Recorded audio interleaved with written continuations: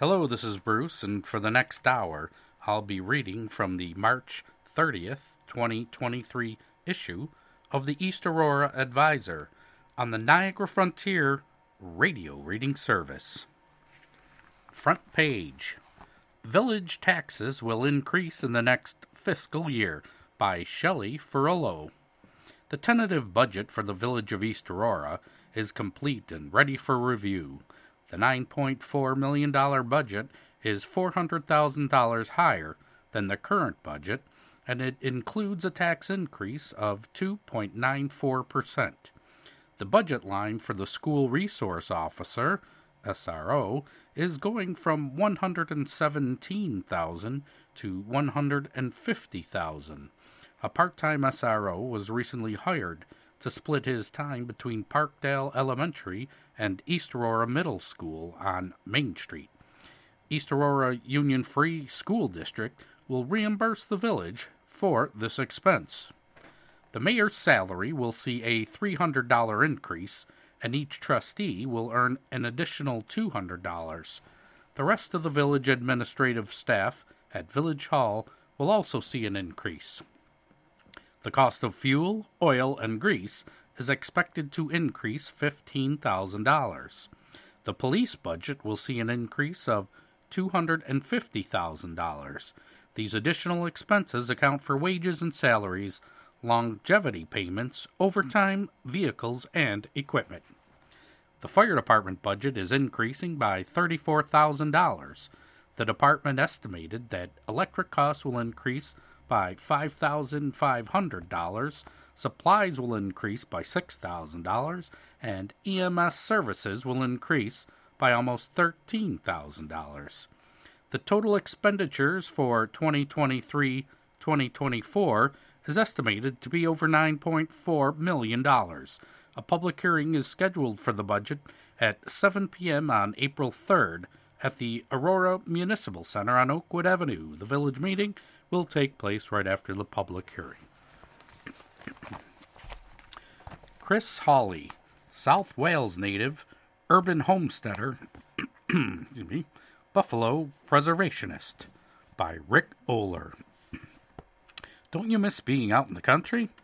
I posed this question to South Wales native Chris Hawley as we were leaving his Eugene V. Debs Hall, a social club tavern meeting space on Buffalo's east side last Saturday night. Hawley pointed to the other side of Peckham Street in the city's Broadway Fillmore district, where not a single house stood. Each one had been demolished since former Mayor Jimmy Griffin's scorched earth campaign against dilapidated housing had become the rage in the 1980s and 90s, leaving a grassy area the size of a city block. Most of my neighbors are deer and wild turkeys, he said, only half kidding. It's a bit like being in the country, like living in South Wales in the middle of the city. And not only that, but Common Roots Urban Farm is just down the street. Chris Hawley is an urban homesteader who, at age 42, has taken an admirable leap of faith and invested in a neighborhood in Buffalo that most would call a desert and carefully avoid.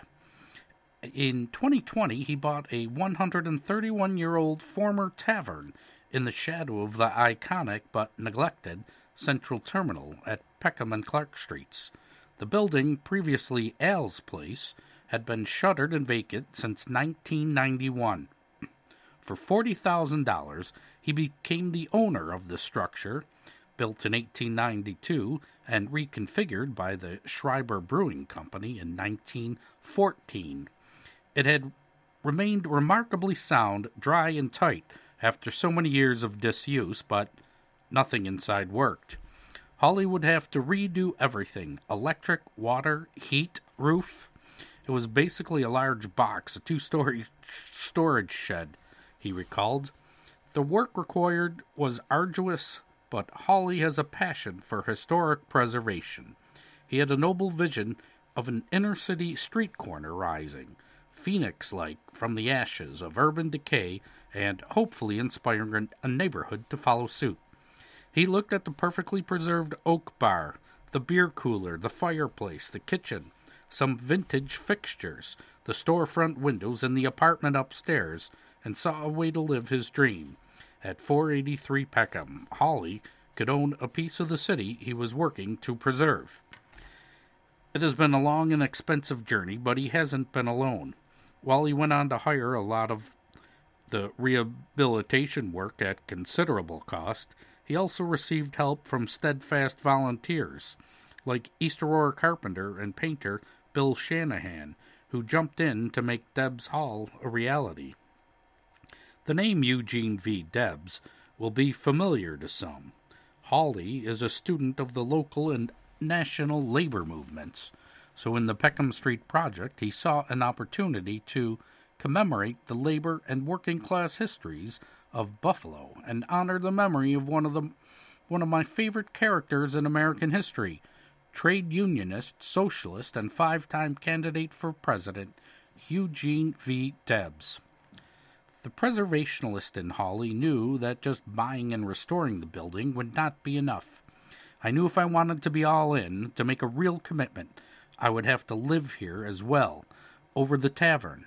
For much of the 20th century and earlier, early tavern owner, bakery owner, grocery, deli owner, shopkeeper lived that way. It was a sustainable way of running a business. Why pay 2 mortgages? There's not much physical distinction between the bar and my home.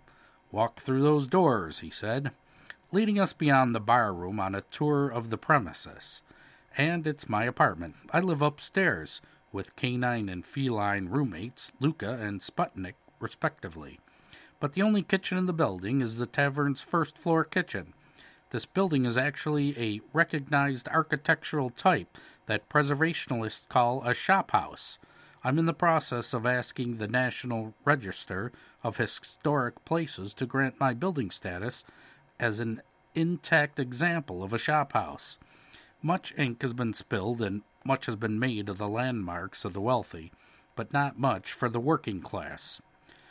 Hawley's path to this shop house on Peckham Street began with his parents, Ron Hawley and Maureen Leahy, on Lewis Road in South Wales, around the corner from Hawleyville, as he calls it, on Cornwall Road, still home to many of his Hawley relatives. Aunt Carol, he said, my jet-setting, city-loving, no-kids-of-her-own aunt, took me on my first tour of Buffalo and opened my eyes to its architecture. She showed me the Guarantee Building, Ellicott Square, City Hall, everything. I had my first cappuccino at Lord Chumley's on Delaware Avenue. I was convinced that someday I would live here and be an urban planner. After high school in South Carolina, Hawley went on to New York University, where he earned a degree in urban planning. In 2009, he signed on as an urban planner for the city of Buffalo. We've rewritten the city's zoning code, he says, of his 14 years so far, as the city's historic preservation planner. I had a big part in writing the Buffalo Green Code, in many ways resurrecting this place and opening the Debs Hall as me doing what I want to see happen as a city planner. One of the changes in the Green Code was to allow the reuse of commercial buildings, regardless of the zoning in their location. For instance, this place is a historic corner bar, a neighborhood tradition in Buffalo, a city that once upon a time had corner taverns everywhere. An ill-conceived 1953 zoning ordinance made it impossible for a place like this, a tavern within a neighborhood not located on a main thoroughfare like Fillmore or Bailey, to be resurrected. So when Al's Place closed in 1991, it could not be reopened without a special use variance. Its only use would have been residential, and that was unlikely. The new code we rewrote allows for legacy historical buildings to be reopened. We also removed minimum parking requirements.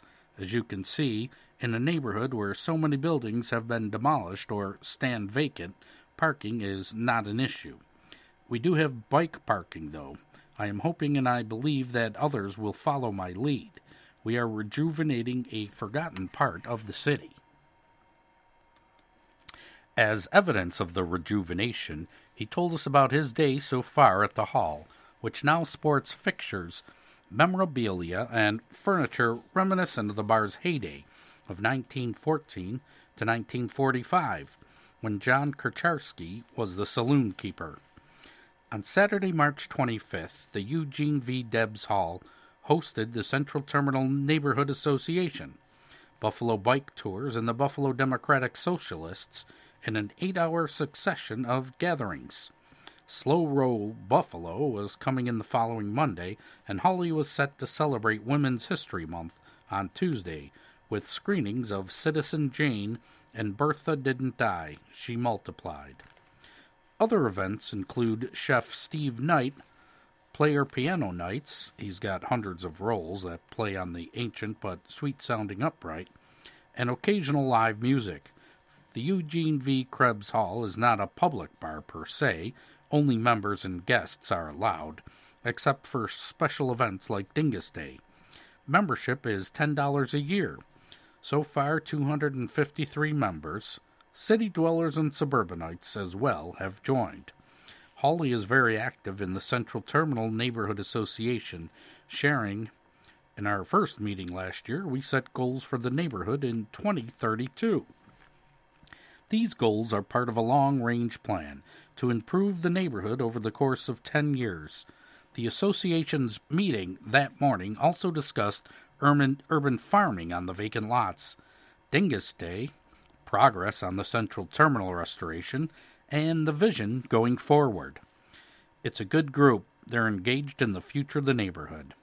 You know, this area lost 85% of its population between 1960 and 2010. But of the 17,000 people who have moved to Buffalo since 2010, a third have moved into this neighborhood.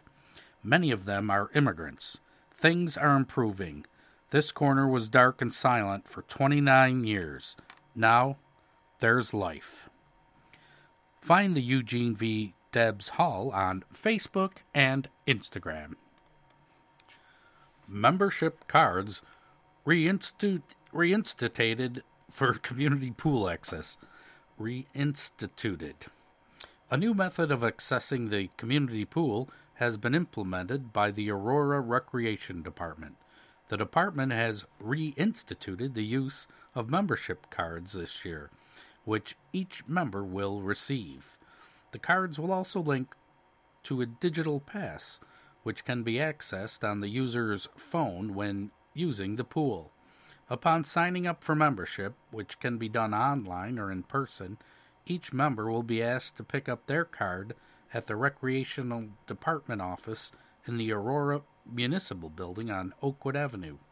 A photo will be taken and linked to the individual's pass to cut down on unauthorized pass sharing. The Recreation Department is open Monday through Friday from 8:30 a.m. until 4:30 p.m. Opening day for East Aurora Community Pool is June 30th. Parent voices concerns about book in school library by David Dahl, correspondent. A Town of Elma resident has complained to the Marilla Town Board about a book in the Iroquois Middle School's library that she finds inappropriate. Aaliyah Shepard raised concerns to the town board about Heartstopper, a romance novel that contains sexual language, during the board's work session Tuesday night, March 21st. She would like the book to be removed from the library because she believes 5th and 6th graders should not have access to it. The book is about two teenage boys that develop feelings for each other, and it is part of a series of 4 books about teenagers navigating through feelings of homosexuality and friendship. The first book in the series was published in 2016. In 2022, a British production company turned the book series into a comedy series for Netflix. The series is rated TV-14. Developmentally, they're just not ready for it, she said. Her friend's daughter, a 5th grader, has checked the book out of the library. A parent of a 4-year-old, she expressed concerns about children not knowing how to interpret the book. She also worries it will confuse special needs children. As a speech therapist who works with children, some of whom are in special education, Shepard said that she fears they may not know how to navigate the book's material. Supervisor Earl Gingrich said he has discussed the issue with Superintendent Douglas Schofield, who told him the book was never meant to be available to middle school students, and the issue has been raised before. He told me the book was supposed to be pulled a while ago, he said. No school district officials attended the work session. Gingrich suggested she take her concerns to the school board and the parent-teacher organization. In another matter, the board appointed Sean Slamman to the planning board after accepting resignations from Eric Leroy, board chairman, and Chuck Manganero. Board members voted 4-0, with Councilman Brian Nolan absent. In addition, the board chose Wendy Schottenwetter, an alternate board member since January, as the chairwoman. They will consider placing Will Elbers on the board and naming Alexandria Trimble and Carrie Jarolowski as alternate board members when they conduct the next regular meeting at 7 p.m. on April 13th. The board will meet at the Marilla Town Hall, located on Two Rod Road. You are listening to a reading of articles and features from the East Aurora Advertiser on the Niagara Frontier Radio Reading Service. Article on the front page: Local family rises to the challenge of rare disorder. Article by Shelley Ferrillo, editor. Technically, she's 1 in 125, but East Aurora residents Audra and Eric Doring know their daughter Eloise is 1 in a million. 4-year-old Eloise is a student in the Universal Pre-Kindergarten, UPK, program at Parkdale Elementary School on Girard Avenue. In December of 2022, she was diagnosed with CHAMP1 disorder. Patients with this disorder have a reduction in the CHAMP1 protein, below the 50% minimum which is necessary for proper neurological function and development. Eloise has delays and is in an integrative classroom receiving a variety of special education therapies. She loves to sing, she can speak 200 words, she has swim therapy once a week to strengthen her muscles, and she loves to play with her bitty baby American Girl doll.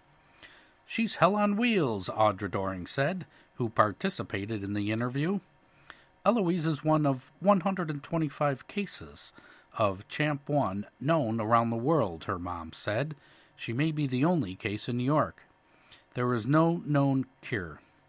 March 20th was CHAMP1 Awareness Day, and Niagara Falls was lit up in the shade of purple at night for awareness of the disorder. Eloise, together with her parents and her big brother Stephen, visited the falls that evening with friends and family members to witness the event. The Dorings hope to spread awareness about the disorder as the school community celebrates Inclusion Week, and they want to share in their gratitude to the district for supplying Eloise with all of the therapies she needs. Compared to other children with an identical diagnosis, she is thriving. I think this is because of the therapy, Doring said. The support from the classroom and the community has been amazing. The diagnosis of CHAMP1 is relatively new to the family, but the symptoms of the disorder are not. Doring said that her pregnancy with Eloise was completely normal, and she was full-term. Eloise cried a lot as a baby, and her brother Stephen had colic as an infant, so Doring just rolled with it, assuming it was par for the course. As Eloise approached her first birthday, her language skills were not developing, and she could not stand unassisted. She was missing milestones that other children her age were reaching, and the family pediatrician suggested that they receive early intervention therapy. This took place during the early stages of the pandemic. Sometimes we had to meet outside in parking lots just to get therapy. It was a very challenging time, Doring said. Over the next several years, Eloise also suffered from physical symptoms that other children her age were not experiencing. In addition to emergency abdominal surgery, she was diagnosed with precancerous metaplasia, which is when the cells lining the stomach and digestive system mutate. Eloise was vomiting all the time. She was diagnosed with Dandy-Walker syndrome and cyclical vomiting syndrome here in Buffalo, but the family thought something was being missed. We thought we were going crazy, Doring said. We got brave and decided to get a second opinion at Philadelphia's Children's Hospital. Their first visit was on the road, and it was a hard visit for Eloise. Friends suggested to the Dorings that they reach out to Wings Flights of Hope, a nonprofit that transports people by air to medical appointments. They did, and it made traveling to the Children's Hospital for therapies and testing easier and more comfortable. By December of 2022, Eloise received a diagnosis of CHAMP1 disorder. The answer provided the family with a sense of relief. When I read the list of symptoms from the disorder, it described my child, Doring said. For years I thought I was going crazy. Every time I turned around, there was something wrong with her ears, then her eyes, then her abdomen. When you are looking at each individualistic thing, it becomes overwhelming. Once I had confirmation that everything was related and there was a reason, it felt like I could handle it. In school, Eloise receives speech therapy, physical therapy, occupational therapy, swim therapy, and music therapy. Through the CHAMP1 community, the Dorings know of another little girl with the same protein deficiency who cannot walk, does not talk, and uses a feeding tube. Doring attributes Eloise's success to the support at the school and early intervention. Eloise enjoys music therapy the most. Once a week, a musical therapist comes to Parkdale with a guitar, and she sings nursery rhymes and other songs with the children to practice verbalizing. Having music therapy 1 day a week has been one of the biggest ways we have seen our daughter have language come out. I commend our district for making music therapy available. I know there is an expense to it, Doring said. There is something magical about song. I see more confidence in her. Since a diagnosis, the family has become involved with the CHAMP1 Research Foundation, and her parents are becoming accustomed to caring for a daughter with a disorder that does not have a cure. Doring believes that there are many others out there who are living with the wrong diagnosis, just like Eloise was, and she hopes to raise awareness and money for more testing. It's hard to advocate for something that only helps 125 people in the world. But these kids matter, too, she said. To learn more about CHAMP1 disorder, visit champ1foundation.org. To donate in Eloise's name for research, visit givebutter.com/Eloise CHAMP1 research. Meetings. The Aurora Town Board will meet on Monday, April 10th at 6:30 p.m. at 585 Oakwood Avenue. You can visit townofaurora.com on the day of the meeting to learn more. The next Marilla Town Board meeting is scheduled for Thursday, April 13th at 7 p.m. in the Town Hall located on 2 Rod Road. The Elma Town Board will meet on Wednesday, April 12th at 6 p.m. in the Elma Town Hall located at 1600 Bowen Road in Elma. The next Town of Wales Board meeting is scheduled for Tuesday, April 11th at 7 p.m. at 12345 Big Tree Road in Wales Center. The Holland Town Board will next meet on Wednesday, April 12th at 7 p.m. at the Holland Town Board Hall at the Holland Town Hall on Pearl Street. The board generally meets on the second Wednesday of each month. The East Aurora School Board meets on Wednesday, April 19th at 7 p.m. at the East Aurora Middle School on Main Street. The Iroquois Central School Board meets on Wednesday, April 12th at 7 p.m. in the Iroquois Middle School on Girdle Road. And the Holland Central School Board will next meet on Monday, April 24th at 6 p.m. All meetings will be held in the Holland High School auditorium unless otherwise posted.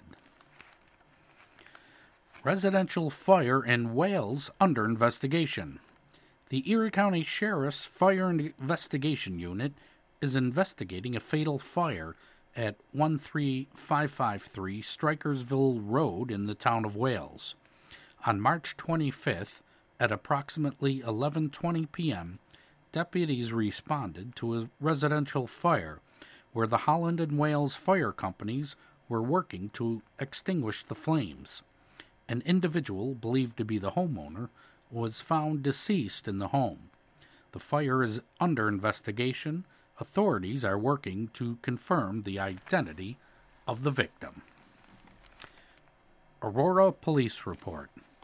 Suspected hit-and-run at Plaza. A vehicle is suspected of being involved in a hit-and-run accident at the Aurora Village Shopping Center on Gray Street. On March 18th, around 2 p.m., a female resident of East Aurora was shopping at the plaza at two different retailers. She moved her vehicle before entering the second store. When she returned to her vehicle, she noticed a long scratch and dent on the passenger side of the vehicle. Paint from another vehicle was not left over from the damage. The report says that the owner of the vehicle is adamant that the damage occurred at the plaza. One of the stores does not have a camera covering that section of the parking lot that she was parked at. The report says that the other store has been asked twice for video footage, but employees have to obtain the video from the corporate office. Property damage. Surveillance cameras mounted on the building at 695 Main Street in East Aurora assisted with identifying who was responsible for damage a parking spot on March 22nd. The cameras did not record the incident, which occurred around 9 p.m., but it did capture footage of another vehicle after the collision and multiple bystanders rushing to the area.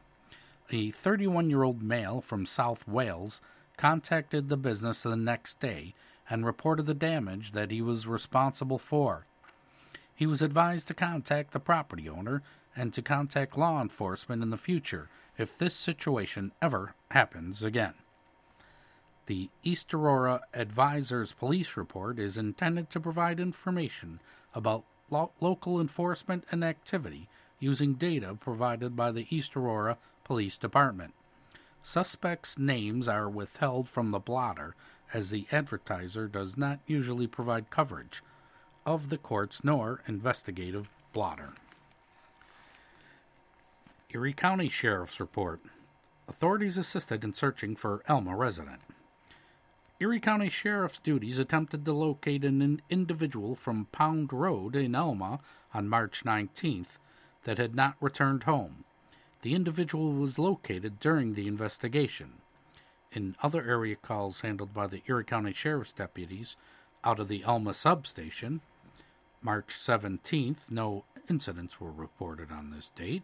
March 18th, a break-in was reported on Vermont Hill Road in Holland, and the case was transferred to detectives. March 19th, no incidents were reported.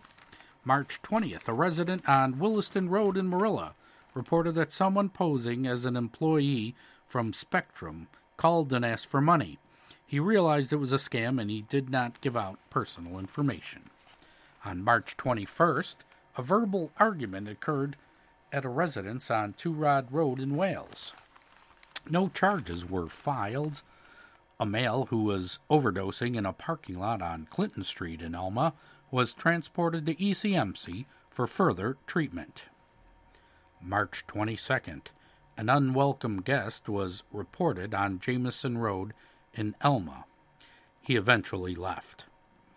March 23rd, A driver who was driving erratically was pulled over on Olean Road in Holland and charged with DWI.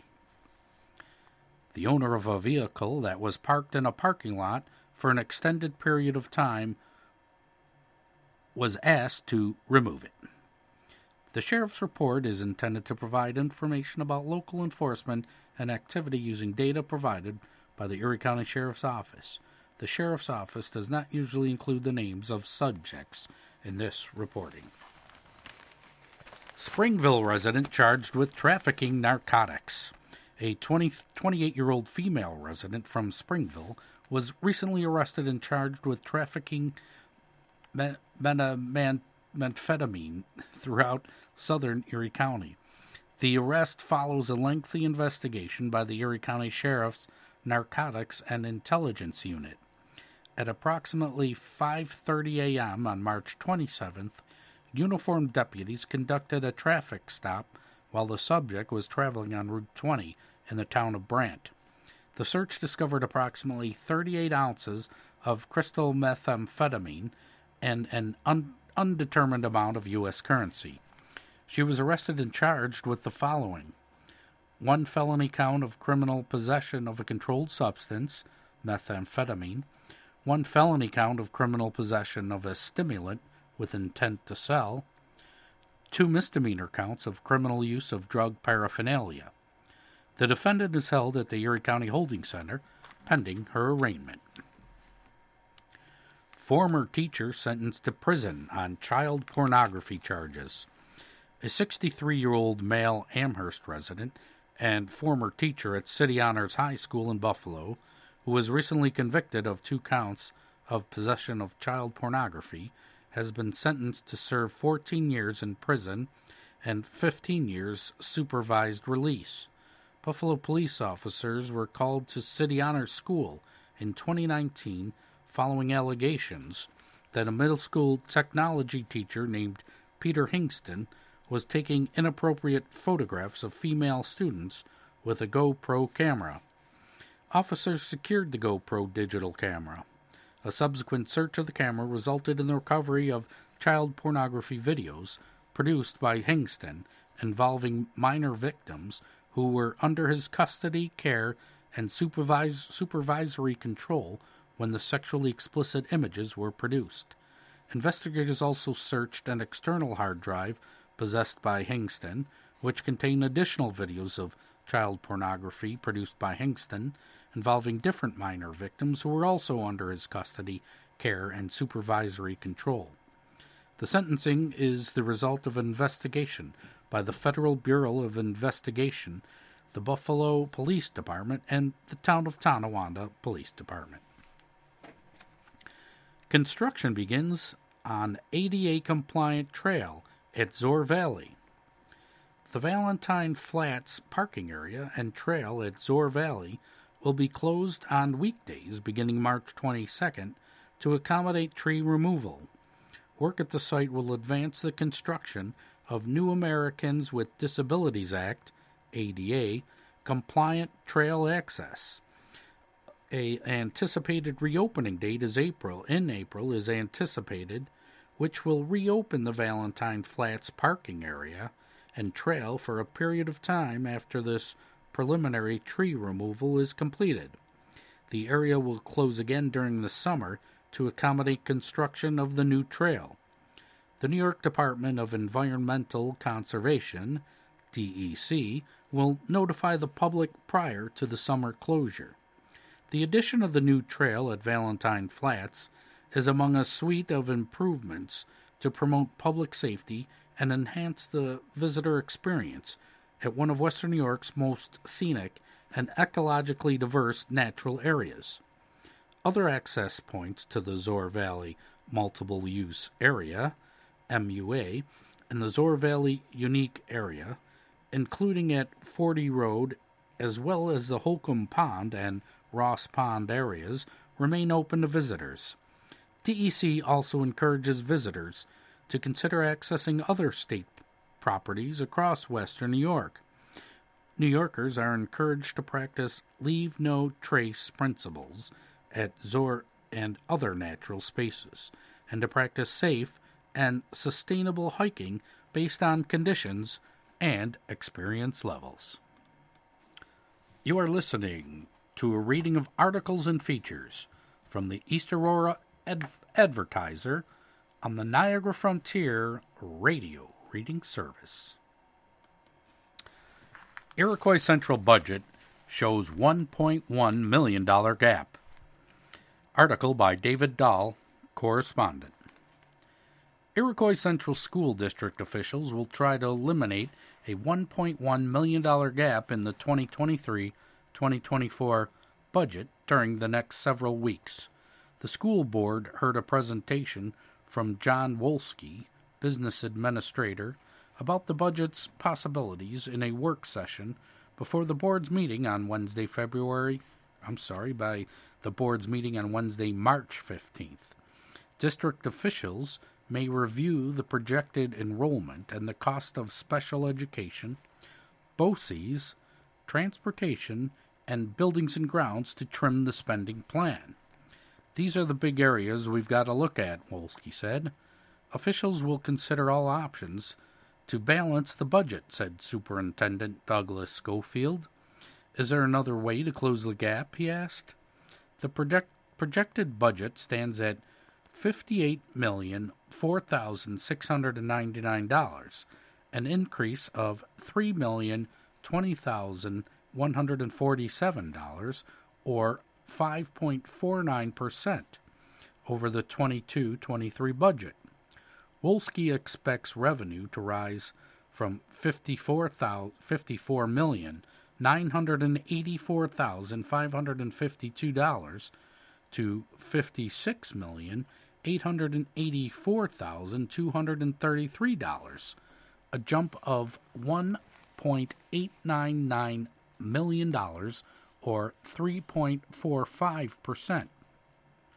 Without changes, the budget would force a 6.29% climb in the tax levy, the amount collected in property taxes. The state government has set a tax levy increase cap of 2.84%. Raising the tax levy above that level would require approval from at least 60% of the voters. A board member stressed residents should remember that the board has trimmed items from the budget in recent years. We have cut programs, said Sharon Seglowski. We have cut things. Those things don't come back. She emphasized that belt-tightening has been a priority. I think that people need to remember cumulatively how much has been tightened, she said. Board members never decide which programs deserve more funding because they must consider what to remove, she added. It's a sad thing that we never get to say what would be good for us to do, she said. In January, Wolski projected a $1.4 million budget gap. Since then, Governor Kathleen Hochul has proposed the state budget and more state aid details have emerged. Wolski also anticipates an estimated 3% rise in foundation aid, the largest category of state aid. In addition to the budget, voters will decide on a proposition to purchase 4 full-size buses for over $640,000 and a 30-passenger wheelchair-equipped bus for around $90,000. Another proposition would establish a third repair reserve fund of no more than $450,000 funded by future fund balances. The district has a $461,420 reserved fund set in 2012 and a $28,618 fund from 2009. Board members can authorize withdrawals from the reserve funds for unexpected repairs or replacements, such as the boiler in Wales Primary School that cost $40,000. Creating another fund would not affect property taxes. The board also scheduled another budget work session for 6 p.m. on April 12th, before the board meeting in room 96 of the middle school. A public hearing about the budget has been set during the board meeting at 6:30 p.m. on May 9th in room 96 of the middle school. Voting hours for the budget, other propositions, and a pair of board seats will be from 7:30 a.m. to 9 p.m. May 16th in the Intermediate Building's gymnasium. In another matter, Schofield mentioned a discussion at the New York State Council of School Superintendents meeting in which Betty Rosa, State Education Commissioner, told the group she hopes to eventually place all 4-year-olds in pre-kindergarten and then all 3-year-olds in preschool. Board members Louise Toth and Heather Jacobs were absent. National Poison Prevention Week raises awareness to help prevent poisonings. The New York State Department of State's Division of Consumer Protection is reminding residents about prevention measures to reduce the risk of poisoning. According to the Centers for Disease Control and Prevention, poisoning is a significant problem in the United States and is the leading cause of unintentional injury deaths, surpassing motor vehicle crashes. Accidental poisonings can happen to both children and adults, and this week is a good reminder to review potential hazards in your home and secure poisonous substances to avoid unnecessary illness or tragedy. Everyday household items such as cleaning supplies, cosmetic, personal care products, medications, or faulty carbon monoxide detectors can pose serious harm if not properly stored or maintained. Poisoning prevention tips? Educate yourself about the risk. Read the labels of household items to understand the risk of exposure. Teach children to stay away from personal care and household products and use appropriate language. For example, never refer to medicines as candy, as that can be confusing to children. Keep poisons out of the reach of children. Children under 6 years of age are at high risk of exposure. According to the National Poison Data Systems, cosmetics, personal care products, cleaning products, and medicine lead the list of the most common substances implicated in pediatric exposures. Lock these items behind child-proof locks or keep them out of reach and out of sight to prevent accidental exposure. Below are examples of some poisonous items to keep away from children, as some resemble candy, juice, or other edible products. Laundry pods. Colored cleaning fluids that look like juice.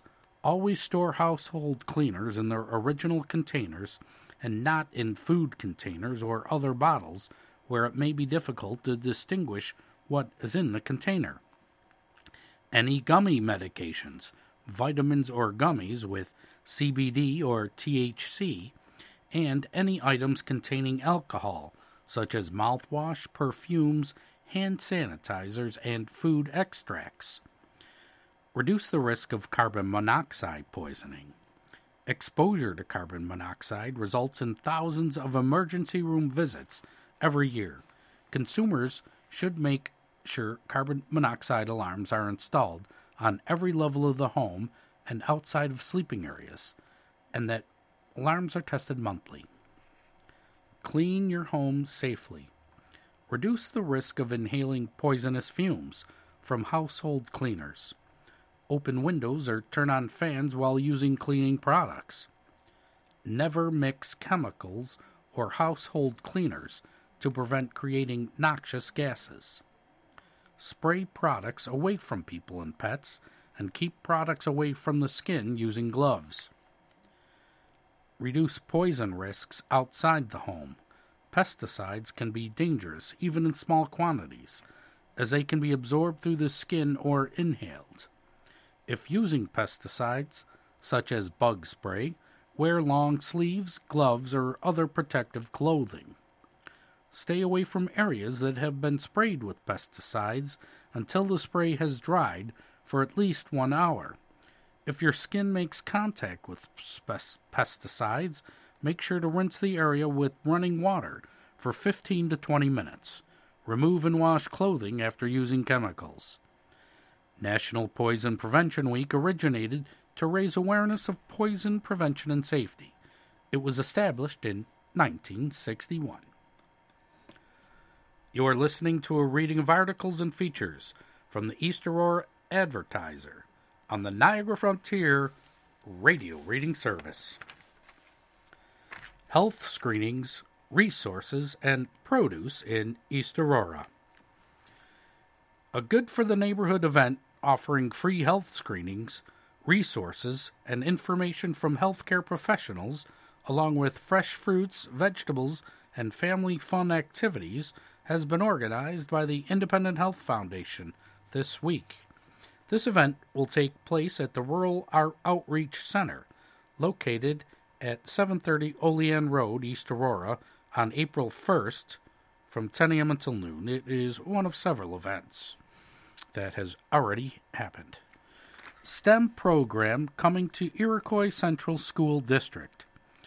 Camp Invention, a nationally recognized nonprofit summer enrichment program, is coming to Iroquois Central School District the week of June 26th through June 30th. A program of the National Inventors Hall of Fame in partnership with the United States Patent and Trademark Office. Camp Invention challenges children from kindergarten to 6th grade to tap in their natural curiosity and use their creativity to solve problems. Through hands-on activities, Camp Invention promotes STEM, science, technology, engineering, and mathematics. Learning builds confidence, leadership, perseverance, and resourcefulness, and encourages entrepreneurship. Each year, the program features a new curriculum inspired by some of our nation's most world-changing inventors, the National Inventors Hall of Fame inductees. This year's Wonder program encourages children to be confident in their ideas and explore their innovativeness through hands-on activities, including catching air, taking a confidence-building ride through physics, engineering, and art. Children design and build their own skate park. Invention celebration. Campers take on the role of event planners as they throw a party celebrating creativity and innovation. Mimic Bot. Children show their unique style when they transform a robot that mimics sounds into a one-of-a-kind animatronic Stuffy. Pop-up venture. Big ideas come to life as campers design their own mini pop-up business. All local camp invention programs are facilitated and taught by qualified educators who reside and teach in the community. Camp Invention serves 118,000 students every year and partners with more than 2,200 schools and districts across the nation. For more information or to register, visit invent.org/camp. Life and Leisure section. Music Fest permit on hold by Shelley Ferrillo, editor. The Village Board in East Aurora has tabled authorizing a temporary use permit to the organizers of Music Fest until they learn more event details that were not included in the application. Music Fest is currently scheduled for Saturday, June 10th, from 1:30 p.m. until approximately 10:30 p.m. The application says that during these hours, live music will be playing at 10 locations throughout the village, including East Aurora Classic Rink on Riley Street, Wallen Wines Hotel on Oakwood Avenue, East Aurora Fireman's Field off of Pine Street Extension, and a parking lot on Hamlin Avenue, among other locations. The application says that 10,000 people are expected to participate in the event, and a portion of the proceeds will be divided up to benefit the South Wales Volunteer Fire Company, Aurora Players, East Aurora Holland Football Boosters, Greater Buffalo Adaptive Sports Buffalo Wheelchair Football Program, and the Matthew Foster Foundation. A representative from Music Fest was not at the March 20th meeting. The permit was initially approved, but the motion was tabled during the discussion that followed. Mayor Peter Mercurio said that the application for temporary use permits was recently changed, and it now asks applicants to provide the specifics of how the proceeds will be donated to the charities listed, namely percentage breakdowns to the organizations. The application for Music Fest answers by stating, "To be determined." I know historically they have been very generous to the local charities they choose, but I would like to know the percentage, Mercurio said. Village officials would also like to see the event using additional temporary lighting. In years past, Music Fest would add portable construction lights to Riley Street, the intersection of Riley and Main Streets, and on the west end of the village near the crosswalk. Chief of Police Shane Krieger said that the event forgot these lights in 2022. He would like to see the event bring them back to increase safety. The application also does not mention if shuttles will be provided to attendees. If they aren't sending buses to the venue at Fireman's Field, there will be a lot of people walking up and down Pine Street in the dark, Krieger said. Officials also commented that they would like to see a list of events' food trucks and their permits, as well as additional garbage cans to manage waste.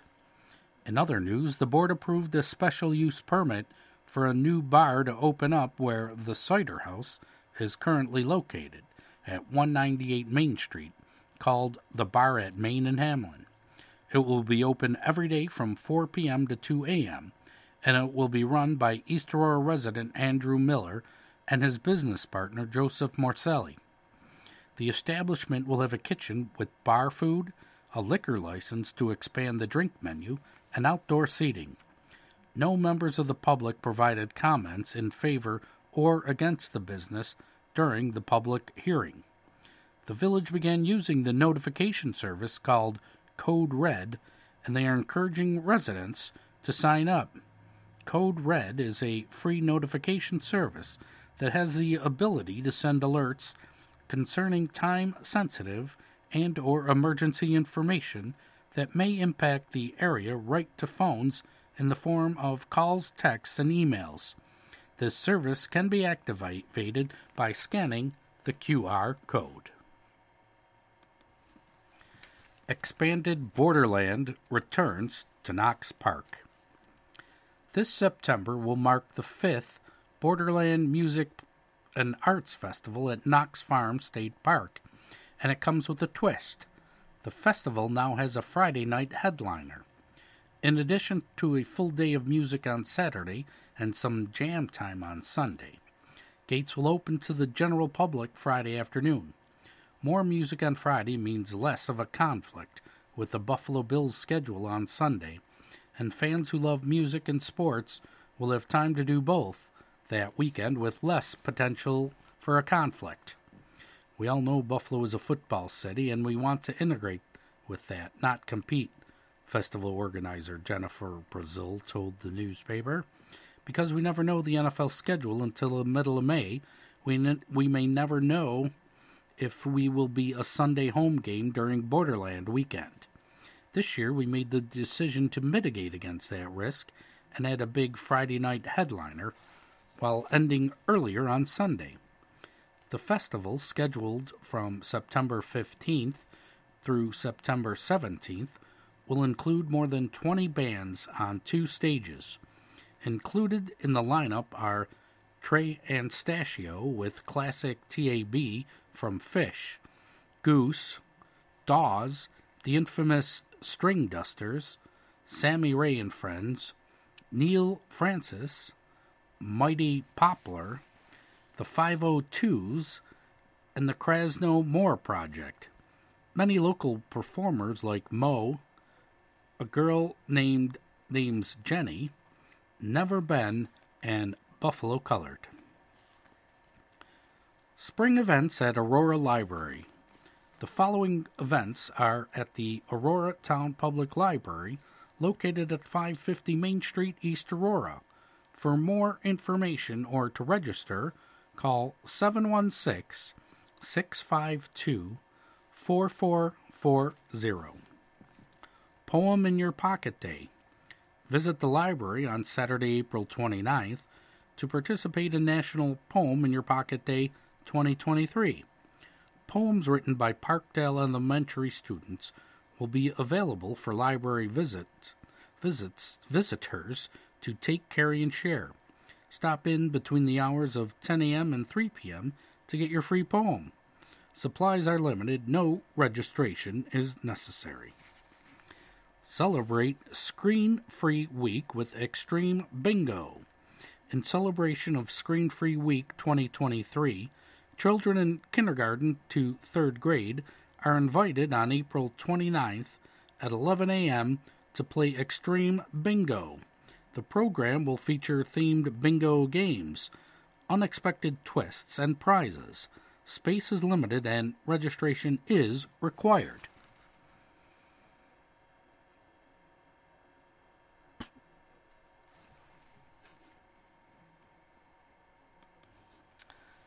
Back to the expanded Borderland returns to Knox Park. The festival also has performers like the Buffalo Colored Musicians Club, and they're also on the lineup among others. The full lineup will be released over the next few months as the festival approaches. Single-day tickets will be available for purchase, as well as VIP passes and 3-day weekend passes. Every year we try to find ways to bring new and different experiences to festival attendees, Brazil said. We feel like fans have more of a sense of freedom on Friday nights to hang out rather than on a Sunday evening when they know they have to be up for work the next morning or they need to travel home a longer distance. Fans can join us for the last set on Sunday and be heading home by sunset. The festival has also partnered with Kissing Bridge Ski Resort to offer local tent camping options to traveling fans. Children 10 years old and younger with a parent or guardian will not be charged to attend the festival. For more information and current updates, visit borderlandfestival.com. Bagpipe players withdraw from local parades. The Haggis and Harp Bagpipe Band and Drum Corps of South Buffalo has withdrawn its application to march in the 2023 3rd of July parade. They have reservations that their traditional costumes will cause riots, protests, spitballs, and fires in the streets of East Aurora. Pipe Master Pete McFerguson commented, "The recent kerfuffle over cross-dressing drag shows and gender impersonation in your fair burg has us in a tither about wearing our kilts down Main Street." McPherson told the organizer, "Lordy, what if we get arrested for fined halfway along the route for dressing like women? And begolly, we are not wearing plaid pants when it's 85 degrees. Now that would be a drag." You've been listening to a reading of articles and features from the March 30th, 2023 issue of the East Aurora Advertiser. Your reader has been Bruce. Thank you for listening.